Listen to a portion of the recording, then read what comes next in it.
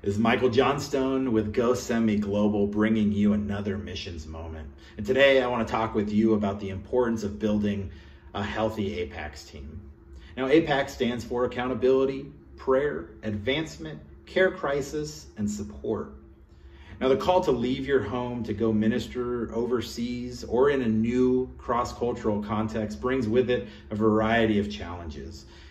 And quite frankly, this move to share the gospel and minister in a new location can be really hard.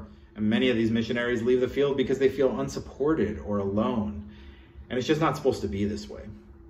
Now, at Go Send Me Global, we believe that preparing to avoid those reasons can be done by building a team of people who are committed to caring for the missionary and their family and supporting the missionary in doing what Jesus has called them to do. But it is our hope that every one of our missionaries will focus on building an APACS team around them, a team that's fully invested and feels called to be a part of this ministry. Now, one way that we have grown as a ministry family is by the development of a healthy APACS team. And one thing that we found as we began to build this team was that the people who make up our APACS team were already in our support network.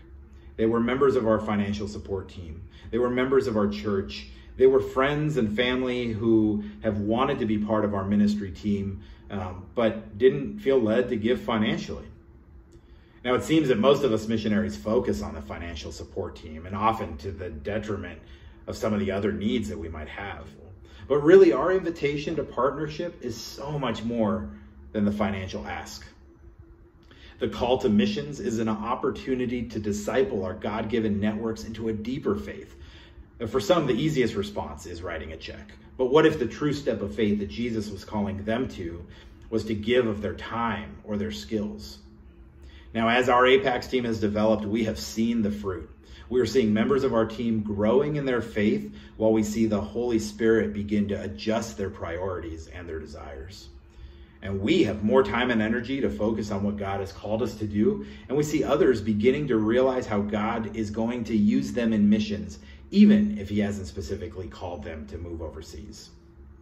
You've probably heard it said that there are no lone rangers in the body of Christ.